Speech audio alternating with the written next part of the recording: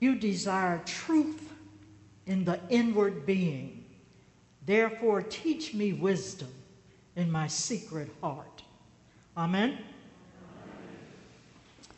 I'd like to say good morning, church. Good morning, God's children. Good morning, believers. Before I jump into today's sermon, which will be short, however, I'd like to take this moment because we have opportunities to praise God for little things. We often wonder, what is heaven and what will heaven look like? We had a moment last week where we got a glimpse of heaven. I'd like to take this time to remind you, last week when we gathered in this most holiest of places to give our alms to the Savior, we were not masked. We saw the face of God in each one of us. We had not seen that in some time, and we saw the face of God in those in the pews with family members. We high-fived. We even took a chance and hugged. There was a glimpse of heaven because we had done what we needed to do to get that far. Oh, but we have work to do.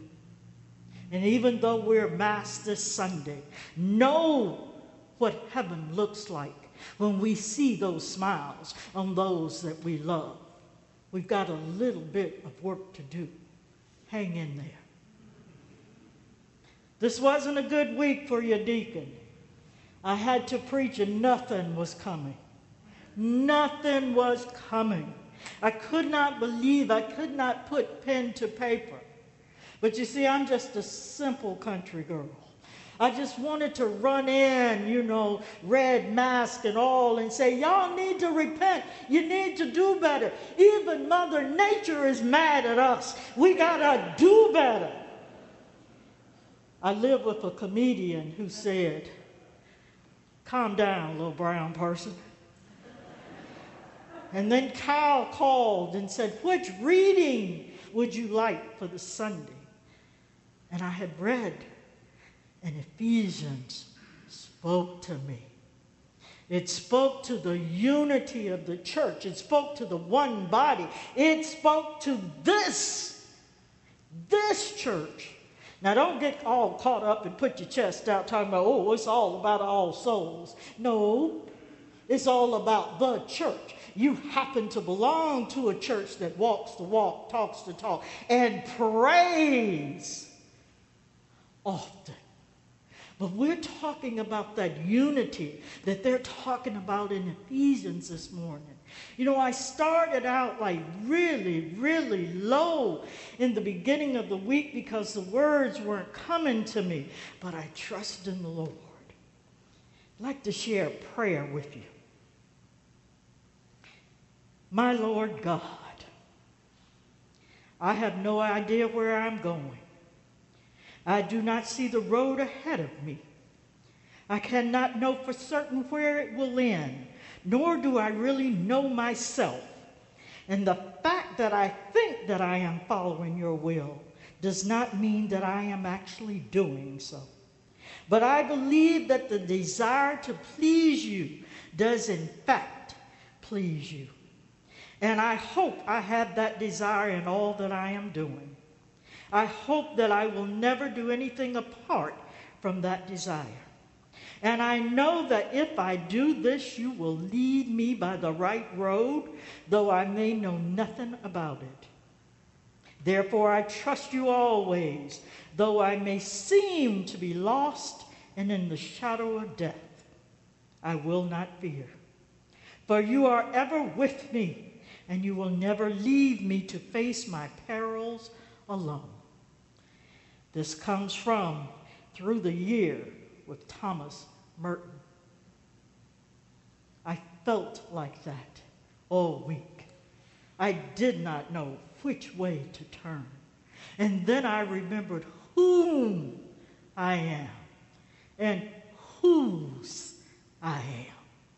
I am a child of God that belongs to God's church. It just happens to be called All Souls presently.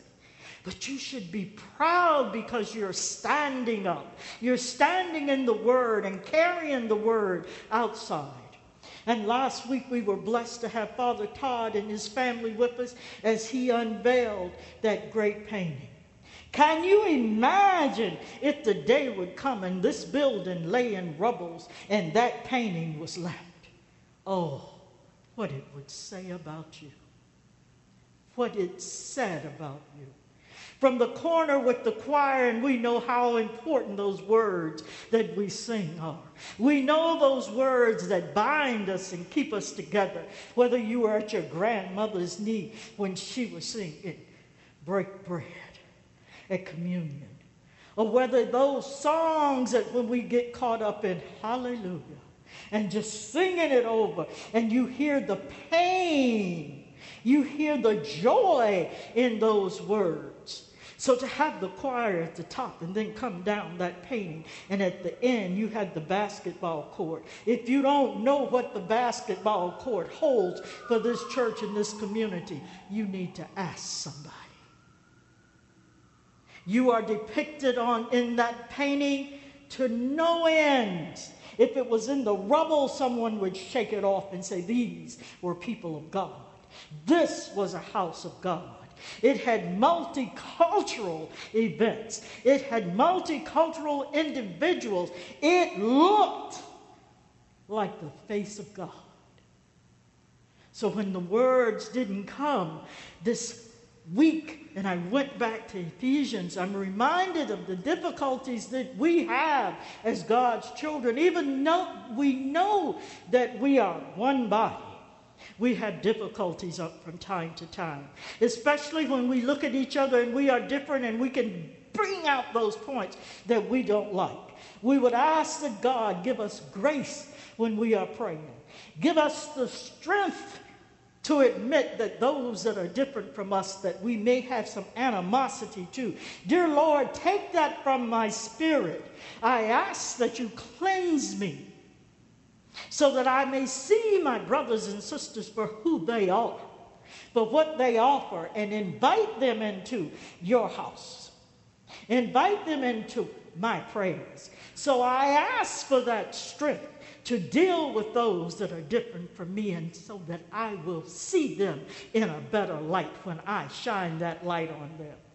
But now that I dealt with them, dear Lord, have the grace, the forbearance to deal with me. To deal with me, Lord. Take that log from my eye. Take that animosity from my heart. Lord, allow me to see your children. It talks about in here in Ephesians that we can no longer be children. We are mature Christians. We are not lazy Christians. We carry the light of God.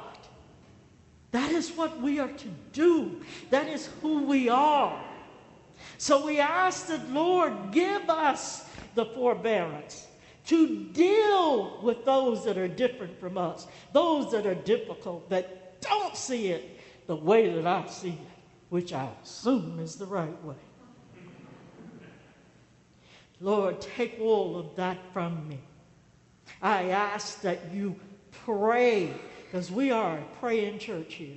And if you think that prayer doesn't work, or you don't know a good prayer warrior, I suggest you find one. You buddy up to one. Prayer works. We see it work. Yesterday I had the honor of attending an ordination because, someone said the church isn't growing. That we're losing the church. I don't have to go to church anymore. I can attend church in my pajamas and just Zoom it. Well, how is that any different than TV? We always had that. But I would say to you, yes, the church is indeed growing. We ordained one yesterday, and we will ordain another one on Saturday. If you have not been in the newcomers class, stop in next week, because there are new people with children. The foundation is strong. It is strong in God's word. When I think about the words here, I notice ascend and descend. There was a certain sixth grader who wrote a poem, and he had used the words that as I was ascending, I was also descending, and all the little sixth grade girls went, ooh. And I thought, boy, the boy was paying attention in church. He done stole a line from God and doesn't even know it, because it's so embedded as to what church is. We've been churched. We are church. We are the face of God. And when we leave here this Sunday, you take that ripple effect with you. Can I make a difference? You are a difference. He talks about the apostles, the evangelists, the priests, the pastors within Ephesians. That is you. You say, oh, I don't have to do it because I'm a carpenter. Really? The face of God is on you. We look to titles to make sure that you do yours. I don't want to be in your lane. There are no lanes when it comes to the Lord. If it is in you, we are to pass it on. We are one body. One body. There is no distinction between us. We are children of God. We've learned that our inner parts, our legs and our hearts and our eyes are interchangeable, but I can give you mine if I leave this world and leave it for someone else. If we are interchangeable, then why don't we accept that? It was hard coming to you this morning, and I trusted that the Lord would give me the words to say that we are one. The importance of being one. I don't want to be that deacon like the prophets that come in and say, we have got to repent, you got to do better.